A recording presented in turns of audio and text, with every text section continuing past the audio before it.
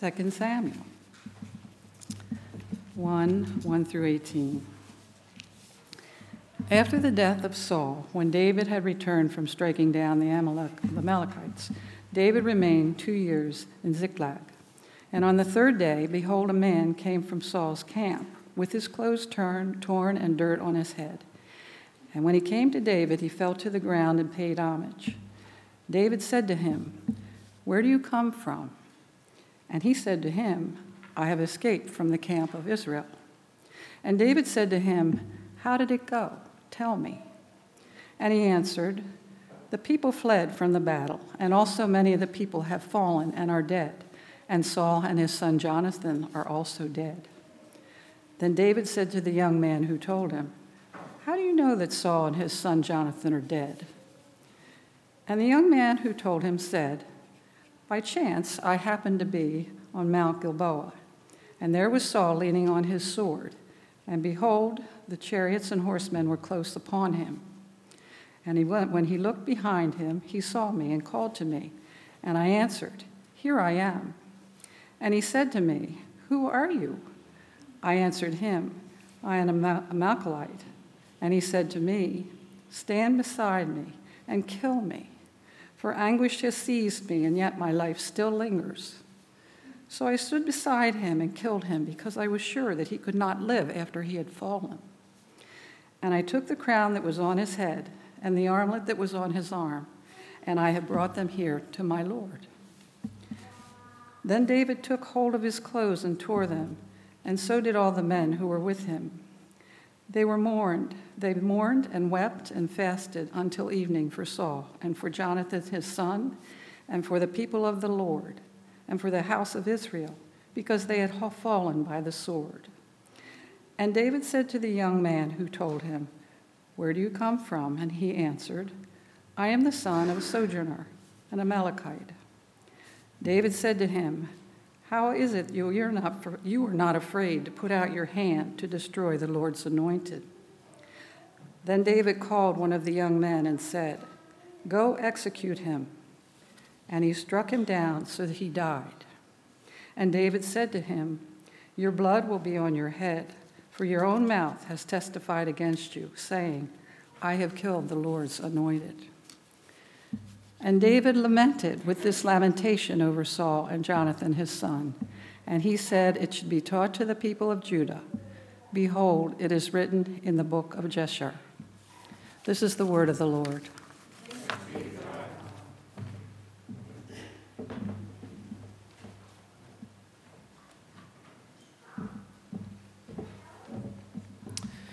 Thank you very much, Margaret. Boys and girls who are registered for Story Keepers can head out to Story Keepers now.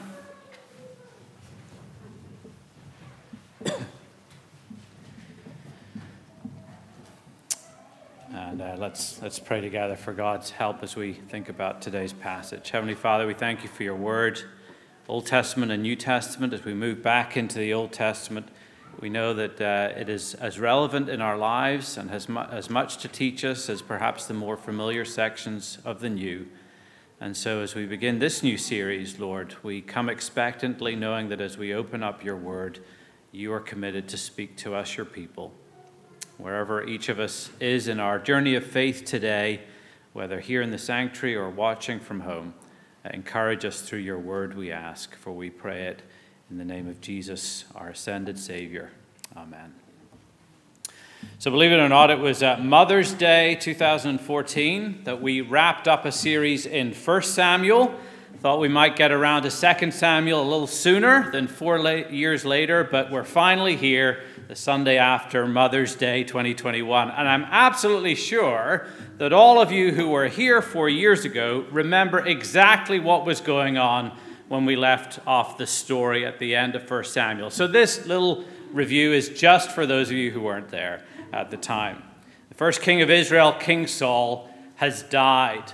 And to put that in a little bit of context, in 1 Samuel, the storyline that we were watching observed the life of the prophet Samuel, then to the rise and demise of King Saul, a demise that was accompanied by then the rise of David. And it's David who is going to occupy the human stage of 2 Samuel. If we were to compile a short list of great human beings in the world, I think David would have to be on that list. He's one of the most important figures, really, of world history. In cultures that have been touched by his story, David has captured the imagination of great artists and sculptors and writers, from children's storybooks all the way to Michelangelo's famous sculpture. David is remembered and recognized by people of many backgrounds, sacred and secular alike, over the 3,000 years since he lived. And a large part of the reason for that is because of this extraordinary account of his life and kingly reign that is portrayed here in the books of Samuel. As many have pointed out over the years, David's story here is simply captivating, with both the greatness and the weaknesses of his life portrayed in vivid detail in what is one of the world's finest accounts and pieces of narrative literature. However, as I hope we're going to see in this sermon series, we miss the significance of David almost entirely if we don't take careful note of the fact that David's story is a story within a story. It's a story that belongs to the whole Bible story. David may be a major figure in human history, but he's an even more significant figure in the history of God's redemptive purposes for the entire world. That at the risk of oversimplification, we can say that everything in the Old Testament before David, from Genesis all the way to 1 Samuel, is leading up to his reign, and everything after David, from 1 Kings all the way through to Malachi, looks back to David's kingdom and confirms the expectation that this was the beginning of something of monumental importance for the world. And yet, as we read 2 Samuel together over the coming weeks and months, we need to keep reminding ourselves that this book is actually ultimately not about David. The hero of 2 Samuel is a covenant God who makes covenant promises to a covenant king through whom he will preserve his covenant people, a covenant people which includes us. In other words, this is actually also our story. That's why it's of relevance for us to be looking at in the coming weeks. But in today's part of the story, we come to this big transitional moment in 1 Samuel and 2 Samuel as the leadership of God's people shifts from one person to another. So that in our passage today, the new leader, David, gets word of the death of the old leader, Saul, the old leader who had for 15 years been pursuing the one who will become the new leader in order to try to get rid of him. So here's what I hope we're going to see from our passage today. It is this, that Christian grief when others die reflects a love even of our enemies. Christian grief when others die reflects a love even of our enemies. And we're going to look at that through the three stages of this chapter. First of all, David's shock. Secondly, David's lament. And thirdly, David's grace. First then, David's shock, beginning verse 1. After the death of Saul, when David had returned from striking down the Amalekites, David remained 2 days in Ziklag. So the narrator places us right in the thick of things here at the beginning as he mentions three events that will turn out to have very great consequences for the entire world. First of all, the death of Saul. Secondly, the victory of David. And thirdly, 2 days that changed everything. Think with me for a moment about the significance of these three events. First of all, the death of Saul. Here's a 1-minute summary of the story of the Bible up to this point, that despite our human rebellion against God in the Garden of Eden, God promised still to bring blessing to the world through a nation descended from Abraham, a nation in which God's rule would be honored. God brings this nation out from slavery to another king, namely Pharaoh, rescuing the nation out from Egypt and into the land he had promised Abraham. However, the nation repeatedly turns against God. And in 1 Samuel, we see that come to a culmination where they demand that rather than having God as their king, instead they want a human king so that they can be like all the pagan nations around them. And somewhat surprisingly, God grants them their wish. He gives them a human king. at the same time, however, as refusing to forsake these people that he's claimed as his own. They could have a king as long as both the king and the people followed the Lord. Well, the first king in this arrangement is King Saul. Saul fails to fulfill the conditions of following the Lord, and so the Lord rejects him as king. The reference here in verse 1 to the death of Saul is referring then to the events that come at the very end of 1 Samuel chapter 31, in which Saul and his army fight against the Philistines 50 miles north of Jerusalem at Mount Gilboa, and where they're defeated. Saul's sons, including Jonathan, are killed, but Saul, rather than face the shame of being tortured and killed by the Philistines himself, falls on his own sword and kills himself, so the king is dead. It's event number one. Meanwhile, event number two, at the same time as Saul is battling and losing to the Philistines, 100 miles south of that battle, David is fighting against the Amalekites and defeating the Amalekites. And we read about that battle and that victory in 1 Samuel chapter 30. When God had rejected Saul as the king, he had promised that he would provide a different king, a king of his own choosing, a king who would be a man after God's own heart, 1 Samuel 13, verse 14. And that king would be David. And while the current king of Israel was being defeated by the Philistines, the king-to-be was winning his battle against Israel's arch enemies, the Amalekites. But here's where the story gets interesting. Verse 1 again. After the death of Saul, when David had returned from striking down the Amalekites, David remained 2 days in Ziklag. Here are the 2 days that change everything. Because these 2 days are days of total suspense for David. He knew that far to the north the Philistine forces had gathered to fight against Saul and Israel, but he doesn't yet know the outcome. These were 2 days that, as the readers, we already know the old king is dead. But the one we're expecting to be the new king doesn't yet know that piece of information. David has not yet heard the news of Saul's death. And so during these 2 days, he's waiting in Ziklag. He's undoubtedly anxious to know how the battle to the north has gone. And it's at that point that the narrator invites us to join David in Ziklag to see what happens on the third day. Verses 2 to 4. And on the third day, behold, a man came from Saul's camp with his clothes torn and dirt on his head. And when he came to David, he fell to the ground and paid homage. David said to him, "Where do you come from?" And he said, "I have escaped from the camp of Israel." And David said to him, "How did it go? Tell me." And he answered, "The people fled from the battle, and also many of the people have fallen and are dead, and Saul and his son Jonathan are also dead." Now, the scene immediately creates this puzzle for David as much as for us as the reader, which is, namely, who is this guy? We're invited by the narrator to kind of look with David at this man approaching, totally disheveled, torn clothes, dirty head. It turns out it's a young man who is desperate to bring news to David. What his motive for bringing that news is remains still to be seen. But beginning in verse 3, David starts to ask the man a series of questions. He's going to ask him 5 in total. First question, where do you come from? He says, I've escaped from the camp of Israel. Second question, well, how did it go? And the man then shares one piece of information at a time, moving towards what will be the climactic news for David. First, he reports the rout. The people fled. Second, he tells of the large death toll. Many are dead. Third, he gives the most significant news of all. Even Saul is dead. And then fourth, almost as if he knew something of David's particular concerns, he adds, and Jonathan, Saul's son, is also dead.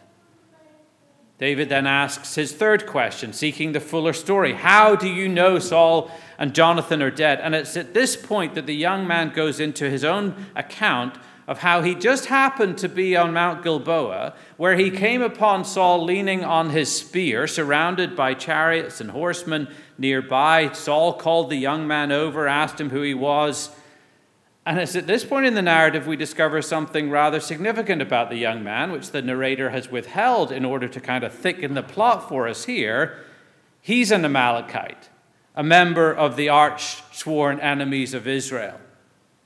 And this young Amalekite continues his story that Saul had ordered him to kill this king, to spare the king further anguish, which is what the young man did. And now he has come to David, who he calls my Lord, with the crown that had been on Saul's head and the armlet on his arm.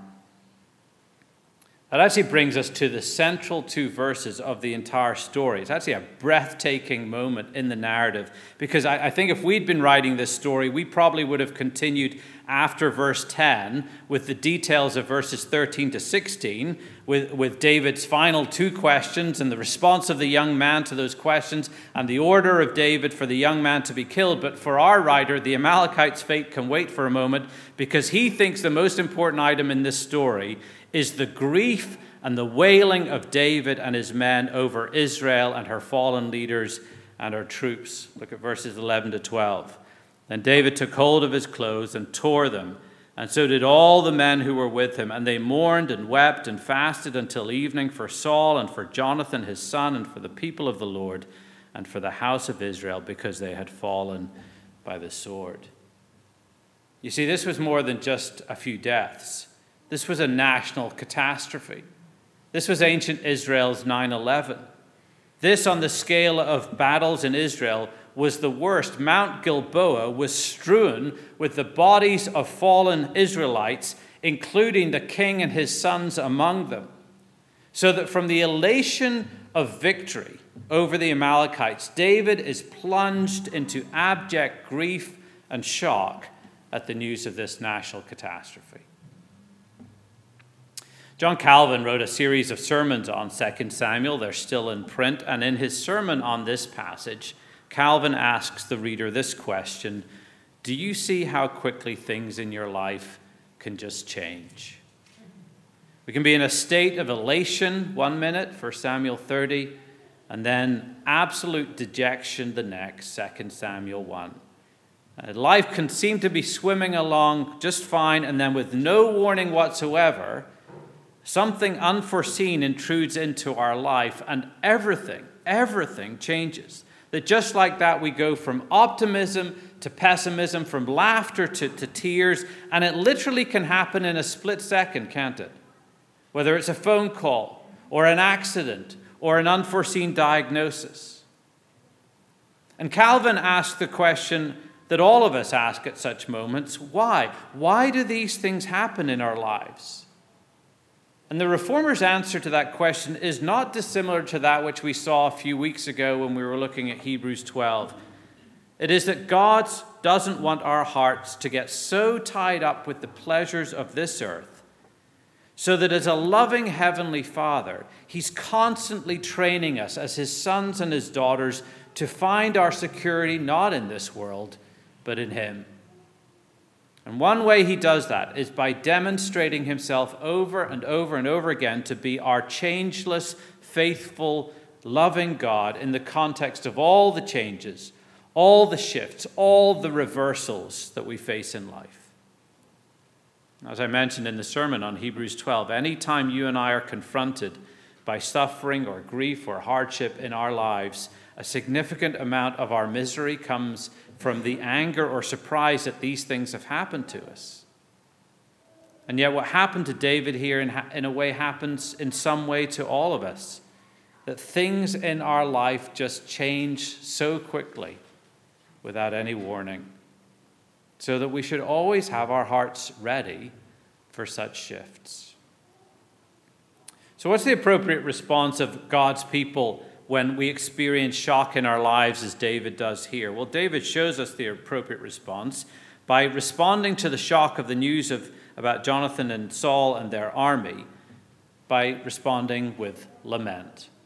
David expresses his grief in lament. I didn't ask Margaret to read the second half of this chapter. We're going to read it now. This is David's lament that comes from verses 17 and following. David lamented with this lamentation over Saul and Jonathan his son, and he said it should be taught to the people of Judah, "Behold, it is written in the book of Jashar." He said, "Your glory, O Israel, is slain on your high places. How the mighty have fallen. Tell it not in Gath. Publish it not in the streets of Ashkelon, lest the daughters of the Philistines rejoice, lest the daughters of the uncircumcised exult. You mountains of Gilboa, let there be no dew or rain upon you, nor fields of offerings. For there the shield of the mighty was defiled, the shield of Saul not anointed with oil. From the blood of the slain, from the fat of the mighty, the bow of Jonathan turned not back, and the sword of Saul returned not empty. Saul and Jonathan, beloved and lovely. In life and in death they were not divided. They were swifter than eagles. They were stronger than lions. You daughters of Israel, weep over Saul, who clothed you luxuriously in scarlet, who put ornaments of gold on your apparel. How the mighty have fallen in midst of battle. Jonathan lies slain on your high places. I am distressed for you, my brother Jonathan. Very pleasant have you been to me. Your love to me was extraordinary, surpassing the love of women. How the mighty have fallen and the weapons of war perished. It's a stunning poem as David laments the death of Jonathan and Saul. You have a threefold repetition of how the mighty have fallen. You have the pathos of each stanza addressed to those who actually are not present, to Israel, to the daughters of Israel, to the mountains of Gilboa, to Saul, to Jonathan. Just a quick word about David's closing words of affection for Jonathan here. When David speaks of Jonathan's love for him being extraordinary, surpassing the love of women, it was not indicative of some kind of homosexual relationship between these two men, as some modern writers wish to suggest. Read the rest of the Bible, both the Old Testament and the New Testament, you'll understand that it would have been impossible for a relationship between practicing homosexuals to exist among God's people without some form of comment, some form of censure, some form of condemnation. So that if that's not what's going on here, well, what was? Well, David's not talking about sex here. He's talking about loyalty. If you talk to soldiers who have been in battle, they'll speak about their fellow soldiers who have been in the trenches with them, who had their backs, who've saved their lives, and they'll speak of those fellow soldiers in terms in which they would not even speak of when they talk about their wives, because it's a different kind of relationship. They love their wives, but they have this fraternity, this band of brothers bond, which is exactly what David had with Jonathan. Absolute loyalty, sacrifice, selflessness. Read through 1 Samuel, you find Jonathan had defended David at the risk of his own life. Our culture's problem is that we've sexualized every relationship, so we barely know what friendship between the same sexes looks like anymore. Well, it looks like this between David and Jonathan.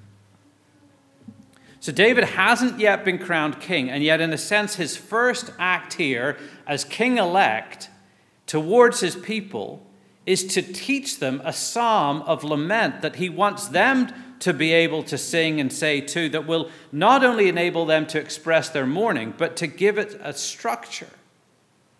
And that's the beauty of lament.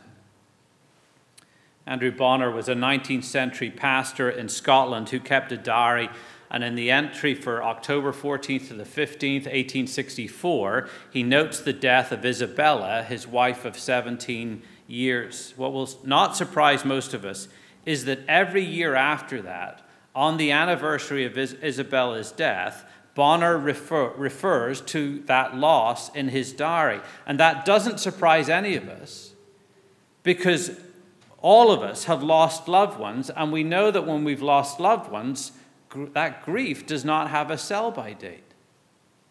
Sorrow is not merely a one-time sad event, it's a continuing process. And because grief abides, we need some way to process the expression of that grief, and that's where lament greatly helps us.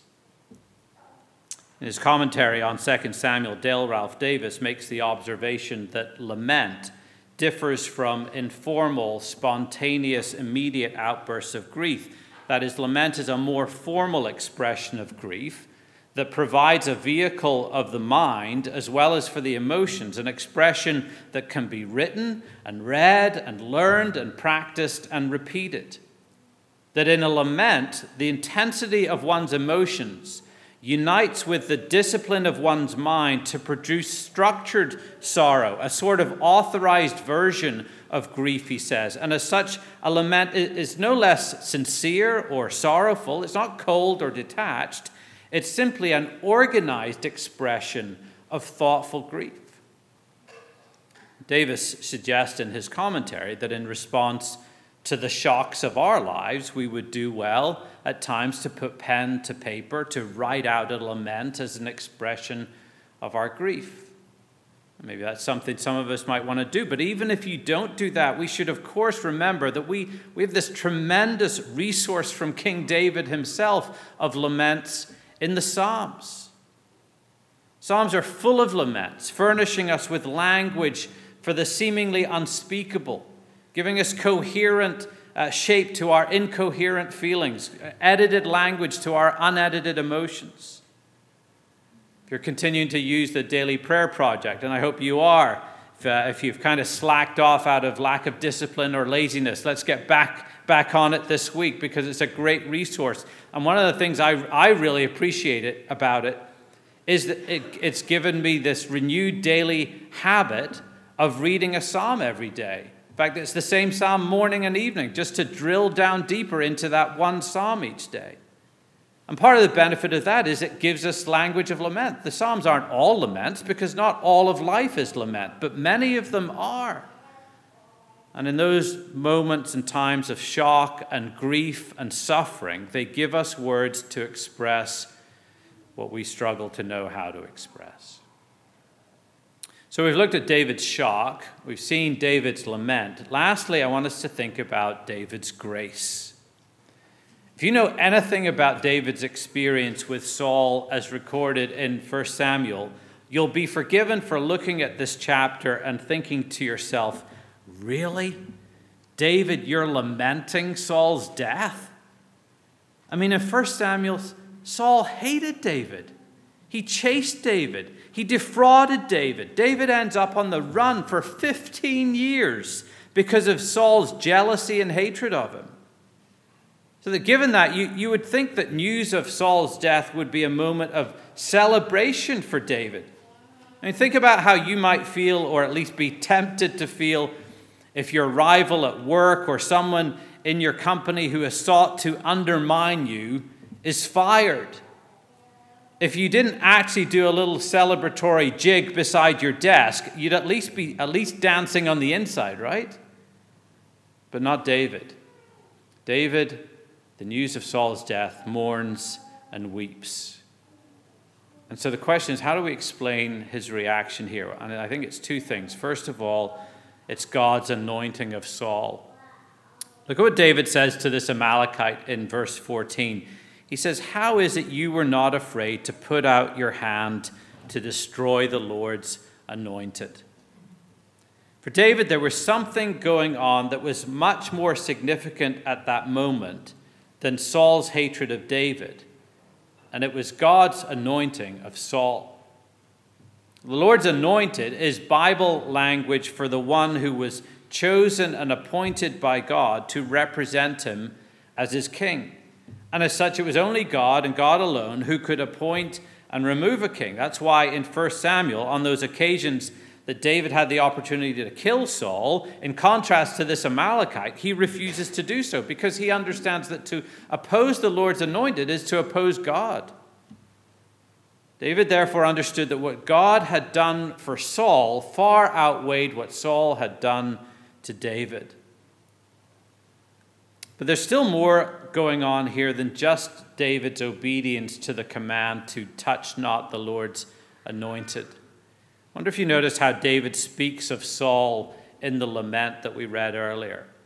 Verses 22 to 24, David reflects positively on Saul's victories in battle, on his provision of economic security for the people of Israel. That is, David wants to acknowledge and point to all the good that Saul achieved.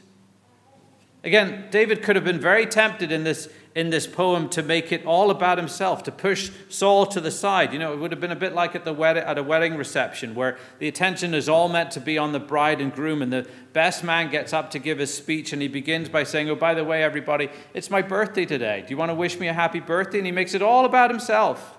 And everyone's going, "This is awkward." That's not what David doesn't want to point to himself. He wants to point still to the anointed one, to Saul. So he highlights the strengths of the one who regarded him as his enemy. David loved his enemy even after death. He chose to focus on God's grace in Saul's life, not on Saul's hate in David's life. He understood that if he had allowed David's hate to determine his life, he would have been destroyed. He might not have been killed, but he certainly would have been crushed by his own vengeance, and that would have destroyed him.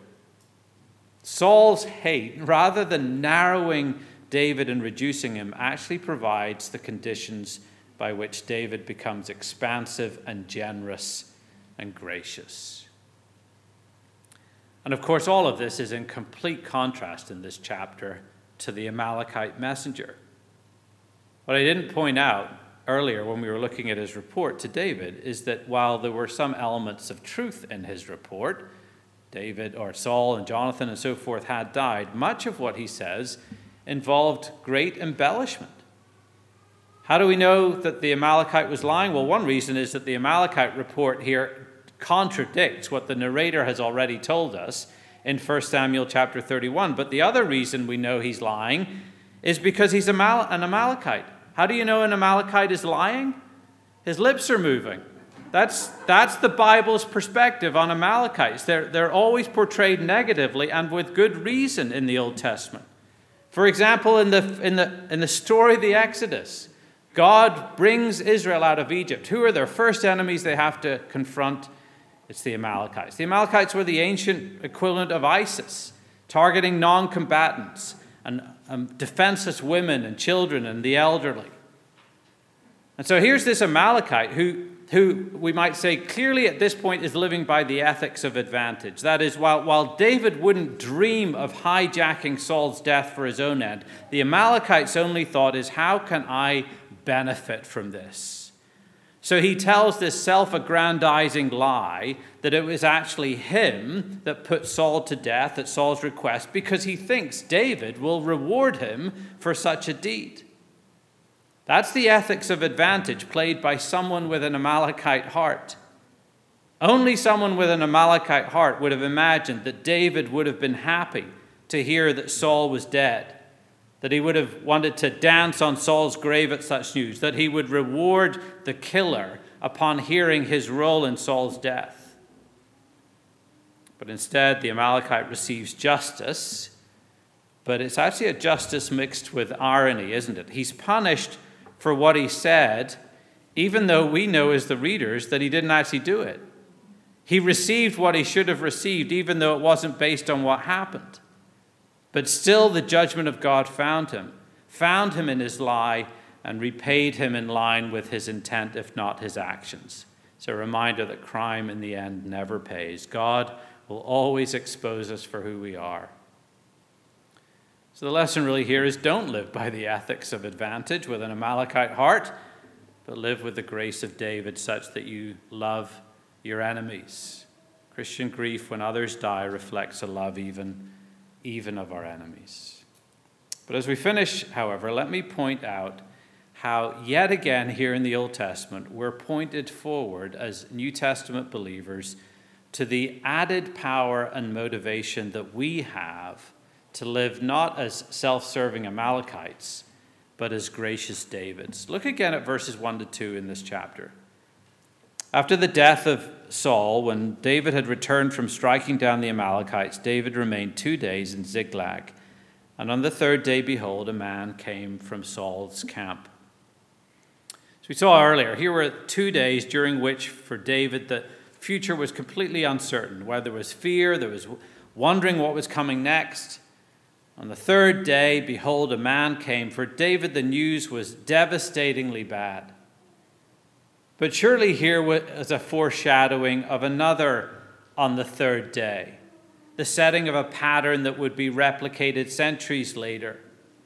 Because after the death of Jesus, there were again a 2-day period when the future was unknown, was uncertain, where there was fear and anxiety waiting for the unknown.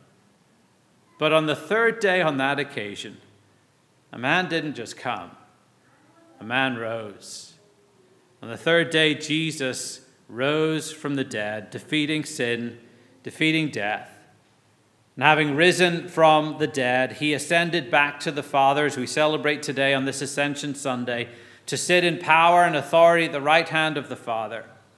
And then, as we'll celebrate next week on Pentecost Sunday, he pours out his Spirit upon us. And it's that Spirit, the Holy Spirit, the Spirit of Jesus, that gives us the resources we need to deal with the shocks of life, and to bring our sorrows into the presence of God as we lament, and to live grace-filled, enemy-loving lives like David. A third day brought devastation for David. A greater third day has brought deliverance and delight for us, such that we are indeed equipped to live grace-filled lives. Let's pray. Heavenly Father, we thank you that in this story of David, we are pointed back again and again to you, a covenant faithful God who has done everything necessary to preserve and equip your people to live as your people. We pray, Lord, that as we learn from David, we would also give thanks to you that you have given us your Spirit so that we can live like this. These are supernatural ways to live such grace-filled lives, to be able to love our enemies in life and even in their deaths. And so equip us, we pray, in Jesus' name. Amen.